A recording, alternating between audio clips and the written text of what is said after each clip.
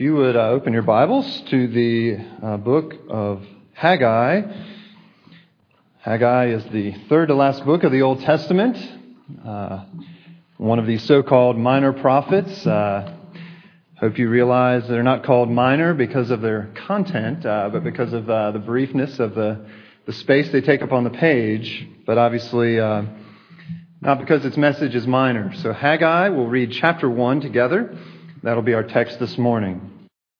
Hear the word of God. In the second year of Darius the king, in the 6th month, on the first day of the month, the word of the Lord came by the hand of Haggai the prophet to Zerubbabel, the son of Shealtiel, the governor of Judah, and to Joshua, the son of Jehozadak, the high priest.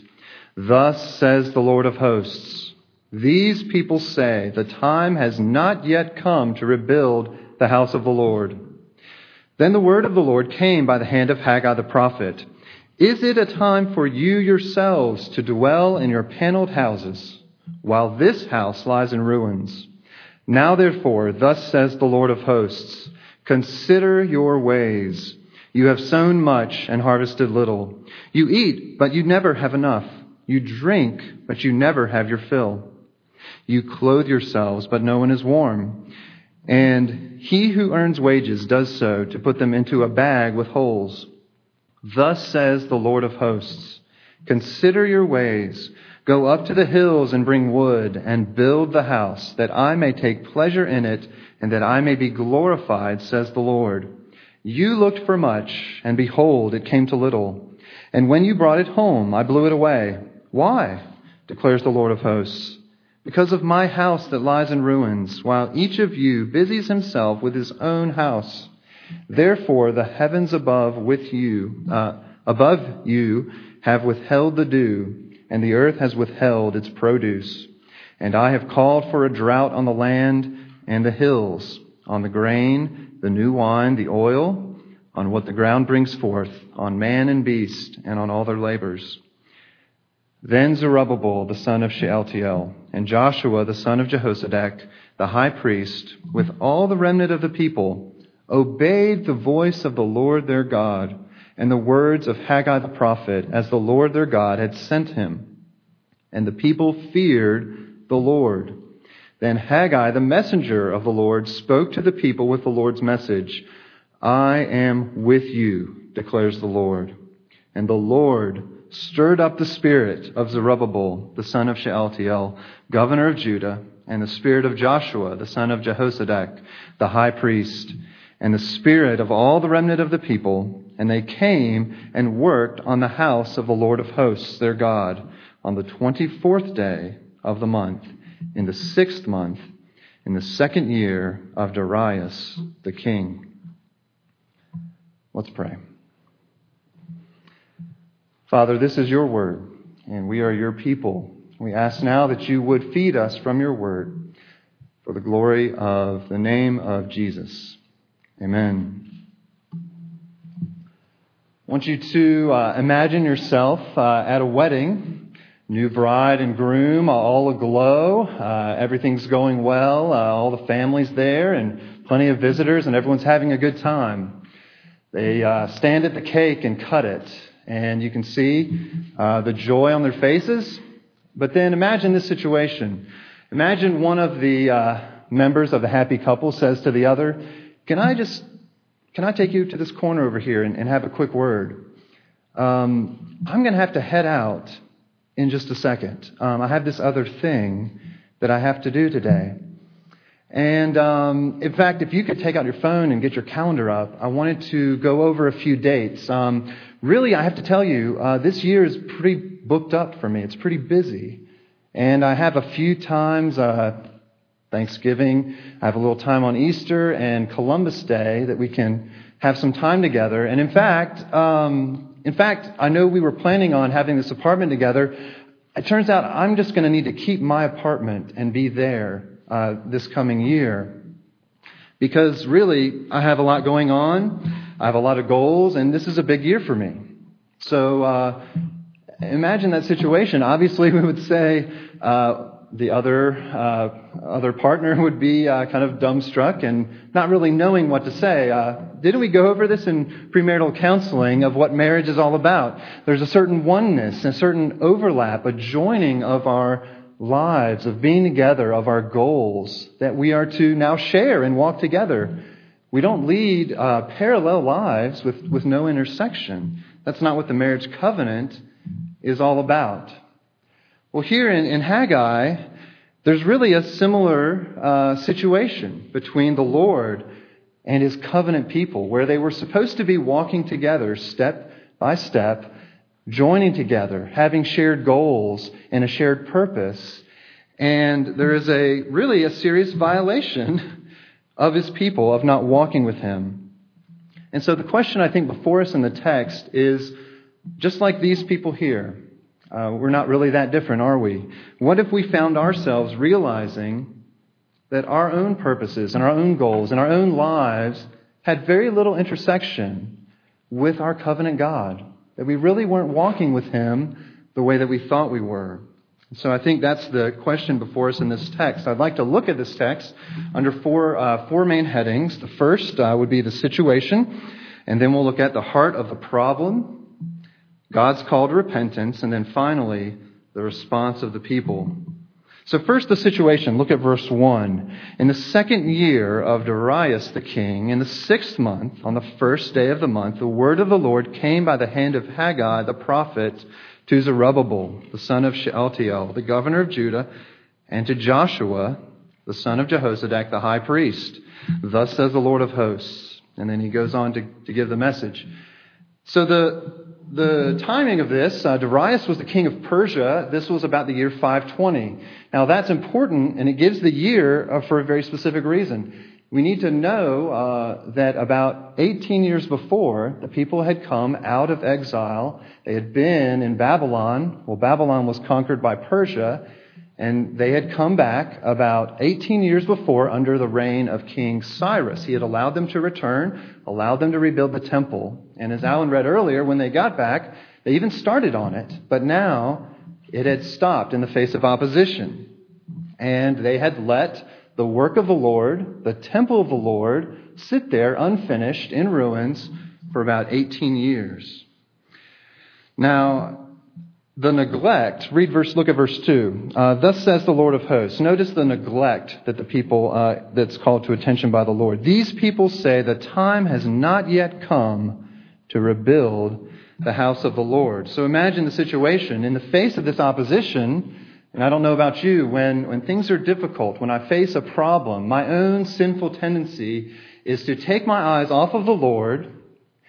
And what is typically revealed in my own life is how weak my faith can be. And I take my eyes off of the Lord and I put it upon my own circumstances, my own situation. And I focus on that, and I can tend to lose focus on what the Lord has called me to do and what He's called me to be in walking with Him. So that is exactly the situation. In the face of this opposition, they have began to neglect what the Lord has told them to do. They've become indifferent. And then that indifference is actually, it turns out, the Lord has said to them, this is not just indifference toward me. You're actually, because of your indifference, opposing my purposes for you, my people, and for the world. And so God's people were at a crossroads. They were at a crossroads. They could either continue with the Lord and repent, or go their own way and basically have this parallel life that was not walking on the path with the Lord their God. Notice in verse 1 also, the word that Haggai gives comes to who specifically? It comes to Zerubbabel. Now Zerubbabel, the governor, and the high priest, Joshua. So especially the leadership is addressed here. And so I would ask all of you, some of you are leaders. All of us are leaders in some sense. Some of you are actually leaders and officers in this church.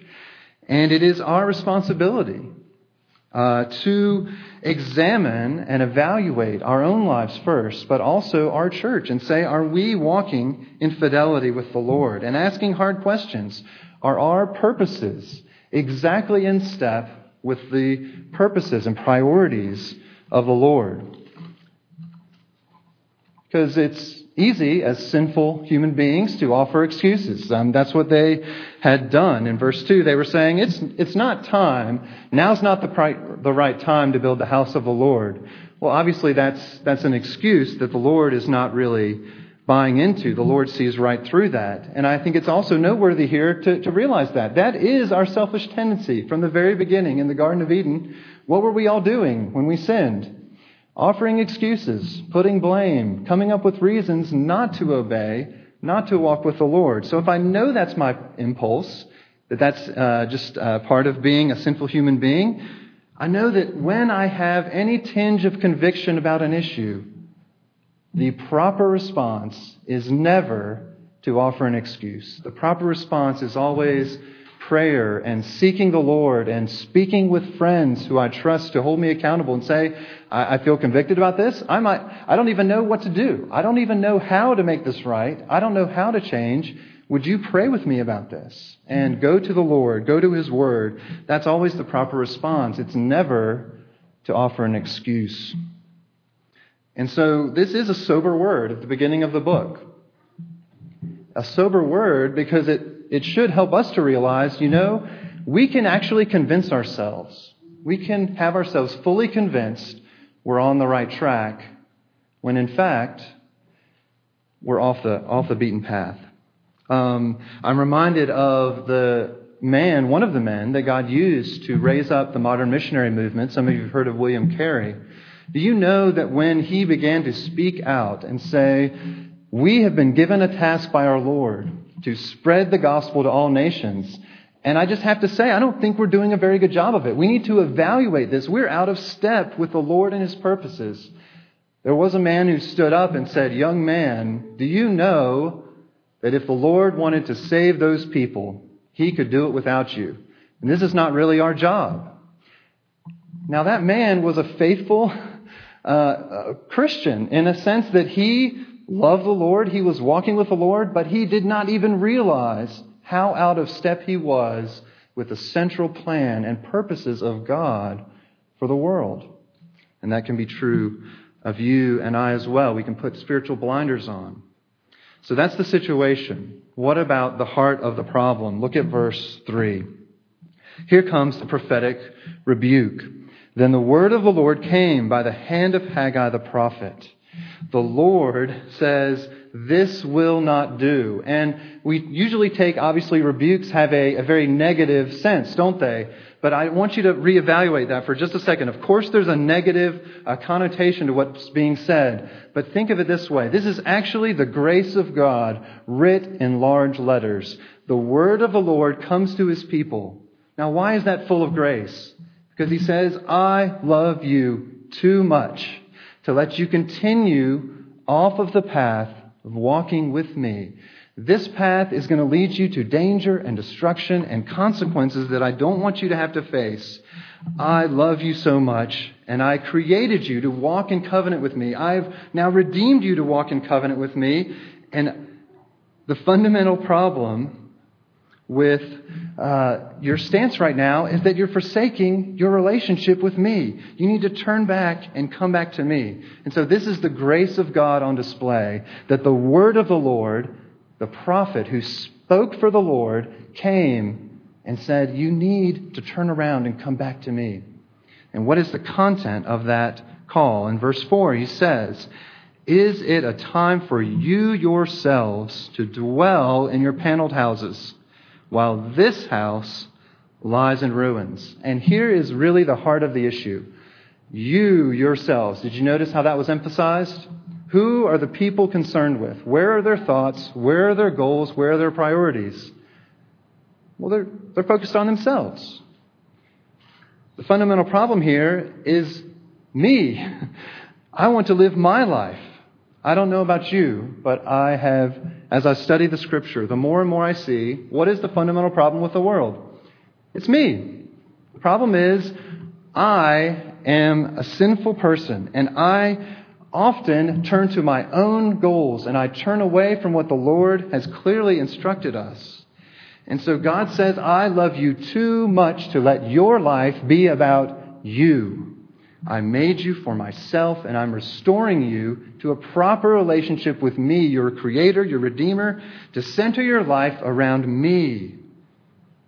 And this is good for you. It's the best thing for you when I am at the center of your life.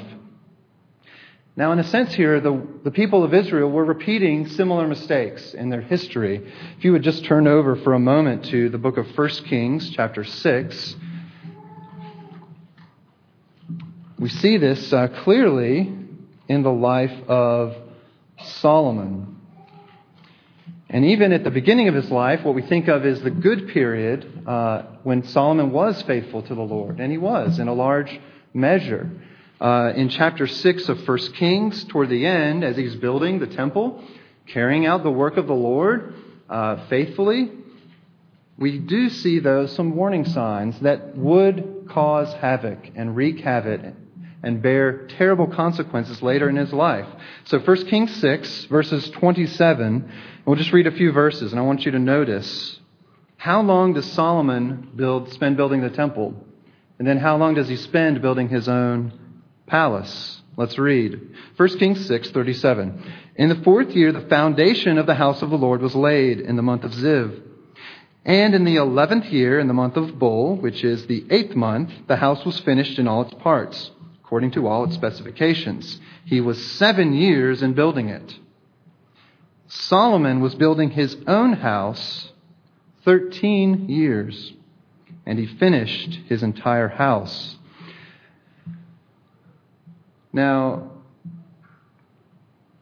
the houses that they were building, notice the difference between Solomon's priorities. Even here, obviously the narrator puts those two together for us to notice. Something's already manifesting itself. Solomon's beginning to shift his focus, not from the Lord's purposes to where? To his own life, the things of his own concern. And obviously that would go on to wreak destruction and devastation later in his life as he turned away from the Lord. Now, the paneled houses that they were building were not exactly Solomon's palace, but they were more toward an HGTV-like obsession kind of mindset. It was more toward that. Their thoughts, their time, their energy, their money was being more and more poured into the things of their own daily concern, less into the things of the Lord. And now, notice they're very busy. That's definitely not the condemnation that these folks they're not lazy, they're very busy, but what are they busy with? Now, the things they're busy with, is there anything wrong with being concerned with your house, your family, your business? Of course not. But what's the point? What's the key? Is that the Lord's work must come above and before and at the center, and all of those other things must flow out of it for them to be honoring to the Lord, for us to be faithful. And so if we do not give much thought to the Lord's work, if we don't put that at the center of it before we realize it, as we see in the life of Solomon, you know what? We end up not caring that much about the spread of God's kingdom, about the growth of God's kingdom. So that's the heart of the problem. Now about God's call to repentance. There are three calls that he goes on to make from starting in verse 5. The first call is the call to consider. He says in verse 5, "Now therefore, thus says the Lord of hosts, consider your ways." In other words, examine your life. Take some time and thought and think about your life and what it says about where your goals and priorities are. Is my life really about the Lord and His concerns and His purposes at its heart? Do I fit the Lord into my life, or is He at the center of my life? Is it really about Him, or is it about me? Is that a reality?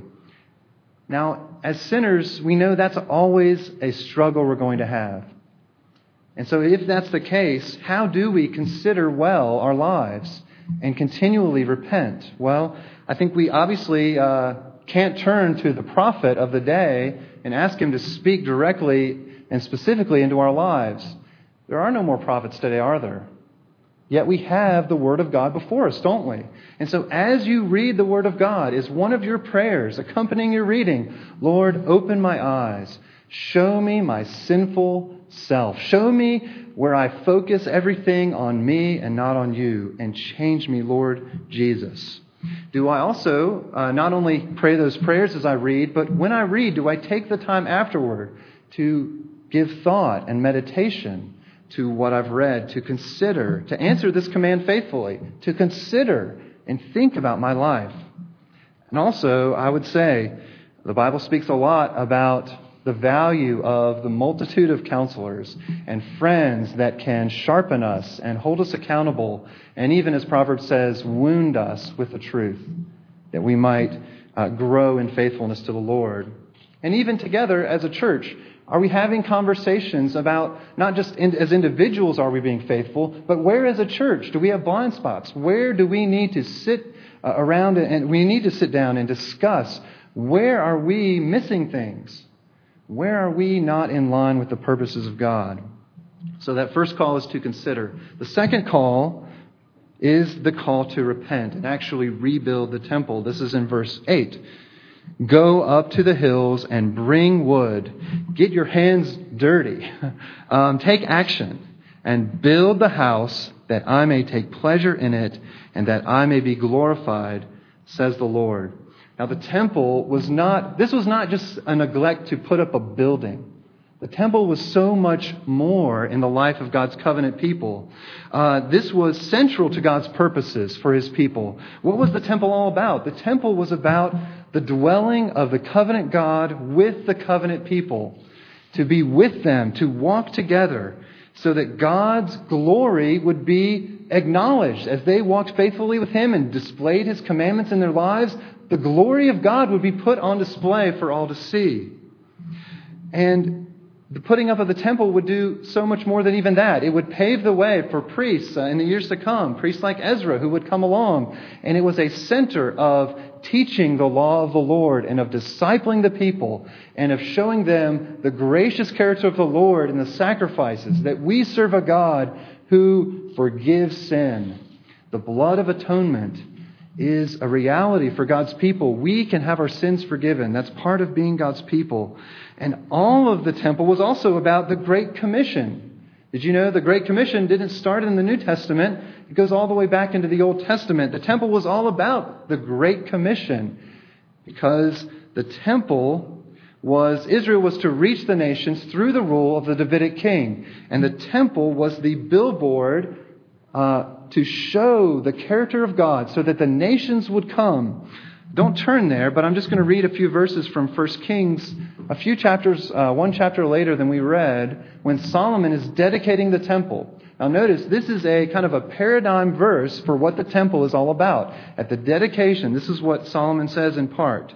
He says about the temple, likewise, when a foreigner who is not of your people Israel comes from a far country for your name's sake, for they shall hear of your great name and your mighty hand and of your outstretched arm. They'll hear of the greatness of God and they'll come to the temple. And he goes on, he says, when he comes and prays toward this house, hear in heaven your dwelling place and do according to all for which the foreigner calls to you, in order that all the peoples of the earth may know your name and fear you. And so the very heart of the temple was bearing witness to all the nations. This is the true God, not the temples you worship in and the gods you follow. Those are false gods. Come and worship the true God. So it was about the mission of God's people. The temple was at the heart of that. Now there is something new in the Great Commission when Jesus gives that command. The new part is the reversal of the flow. The nations in the Old Testament were to come, right, to the temple. Well, now what does Jesus do? He says, now you take the word of God and you go and you make disciples of all nations, because now you are the temple. My presence goes with you. I am with you. Take my word and bear witness to all nations. And he reverses that flow. Now, what is at stake ultimately? Here in Haggai, verse 8 says it very clearly. Build this house. At the end of the verse, he says, that I may be glorified. We sung as our opening hymn, all people that on earth do dwell. That is who we are. We long as God's people for all people on earth to praise the Lord. And we grieve that he is not honored by millions upon millions.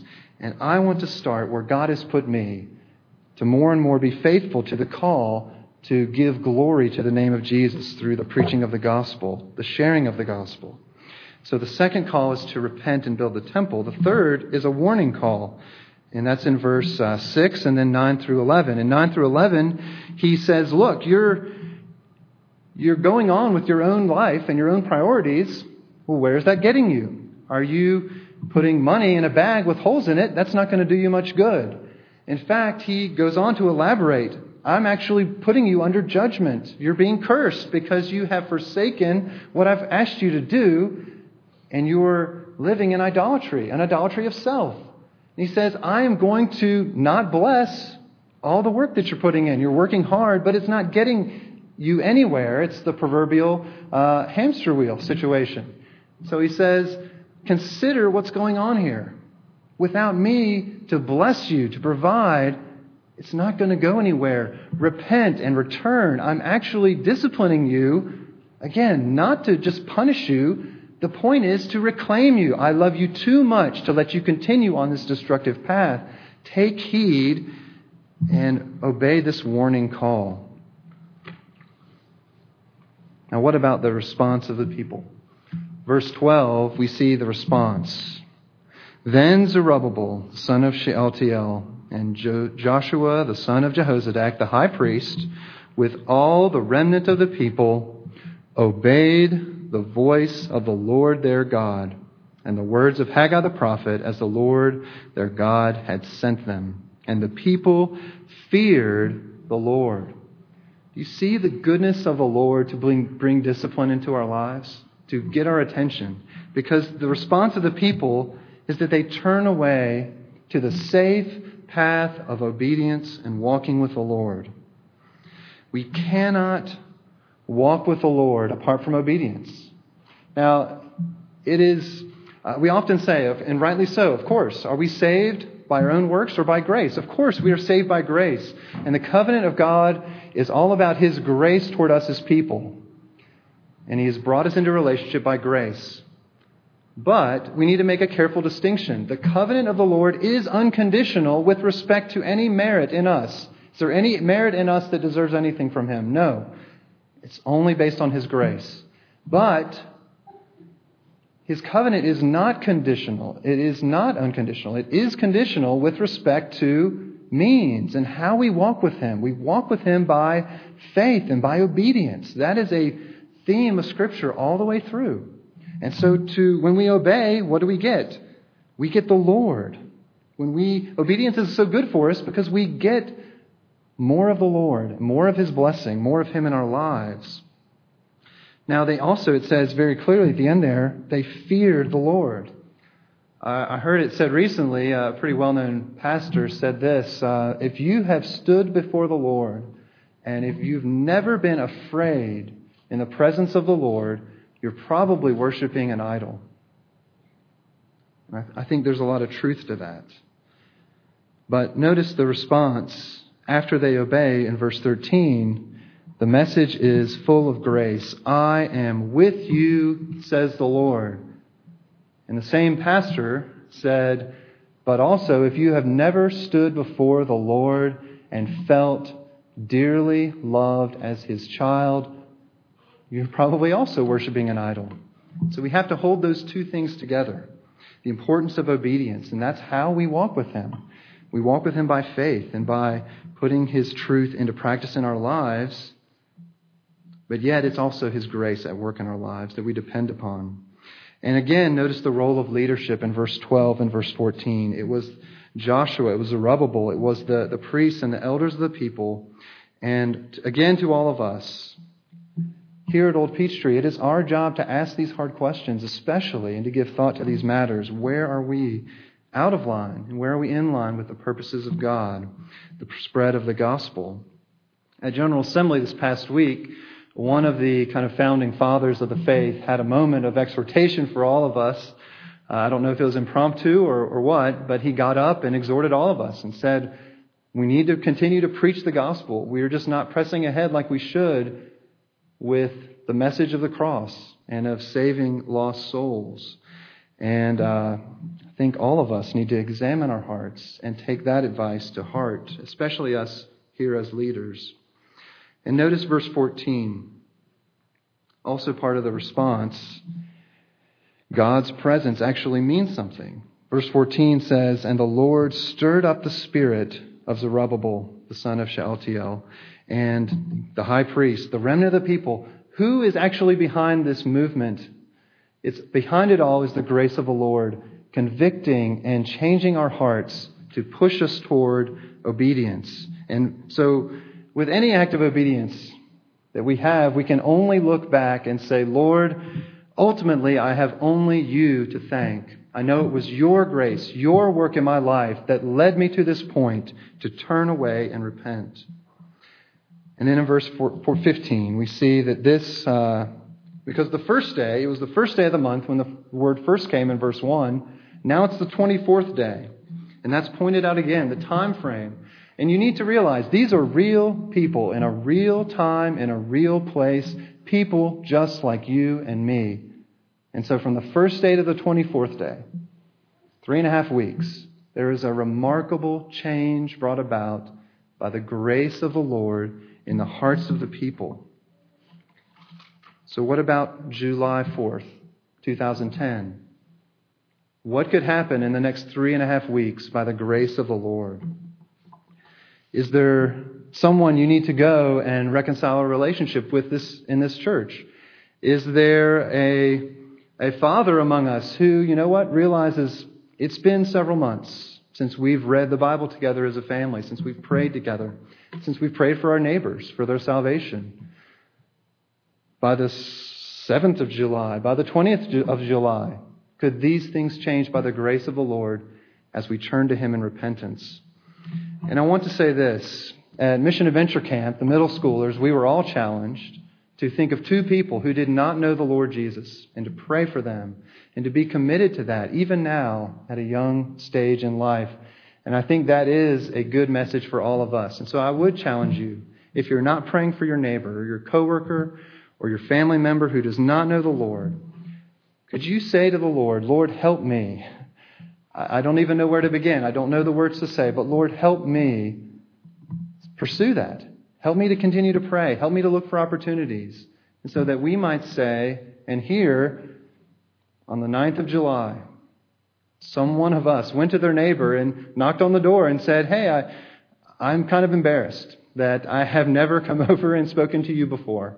But here is some banana bread, and this is my name, and I live right over here. And if I can help you in any way and serve you in any way, I'd love to get to know you." Lord, would you do that in our lives? Who knows what God is going to do in these next few weeks? So what happened? What was the ultimate conclusion? Well, in Ezra, we realize the people did finish the temple. They finished it. It took 4.5 years, but they finished. And God moved His own purposes forward despite our weakness. And He uses us to do it, and He delights for us to take part in that. I want to close with a prayer by John Calvin. Close in prayer with his prayer after he preached on this same passage. And I don't know if many of you know, but John Calvin was a devoted church planter, overseeing efforts to plant churches all across Europe and even the world, sending missionaries to Brazil. Thousands of missionaries were sent out of his church from Geneva, Switzerland, to preach the gospel, to spread the word, to build up the church. So let's close together with this prayer. Grant, Almighty God, that as we must carry on a warfare in this world, and as it is your will to try us with many contests, grant that we may never faint, however extreme may be the trials which we shall have to endure. And as you have favored us with so great an honor as to make us the framers and builders of your spiritual temple, may every one of us present and consecrate himself wholly to you. And inasmuch as each of us has received some peculiar gift, may we strive to employ it in building this temple, so that you may be worshipped among us perpetually. And especially may each of us offer himself wholly as a spiritual sacrifice to you, until we shall at length be renewed in your image and be received into a full participation of that glory which has been attained for us by the blood of your one and only Son. Amen.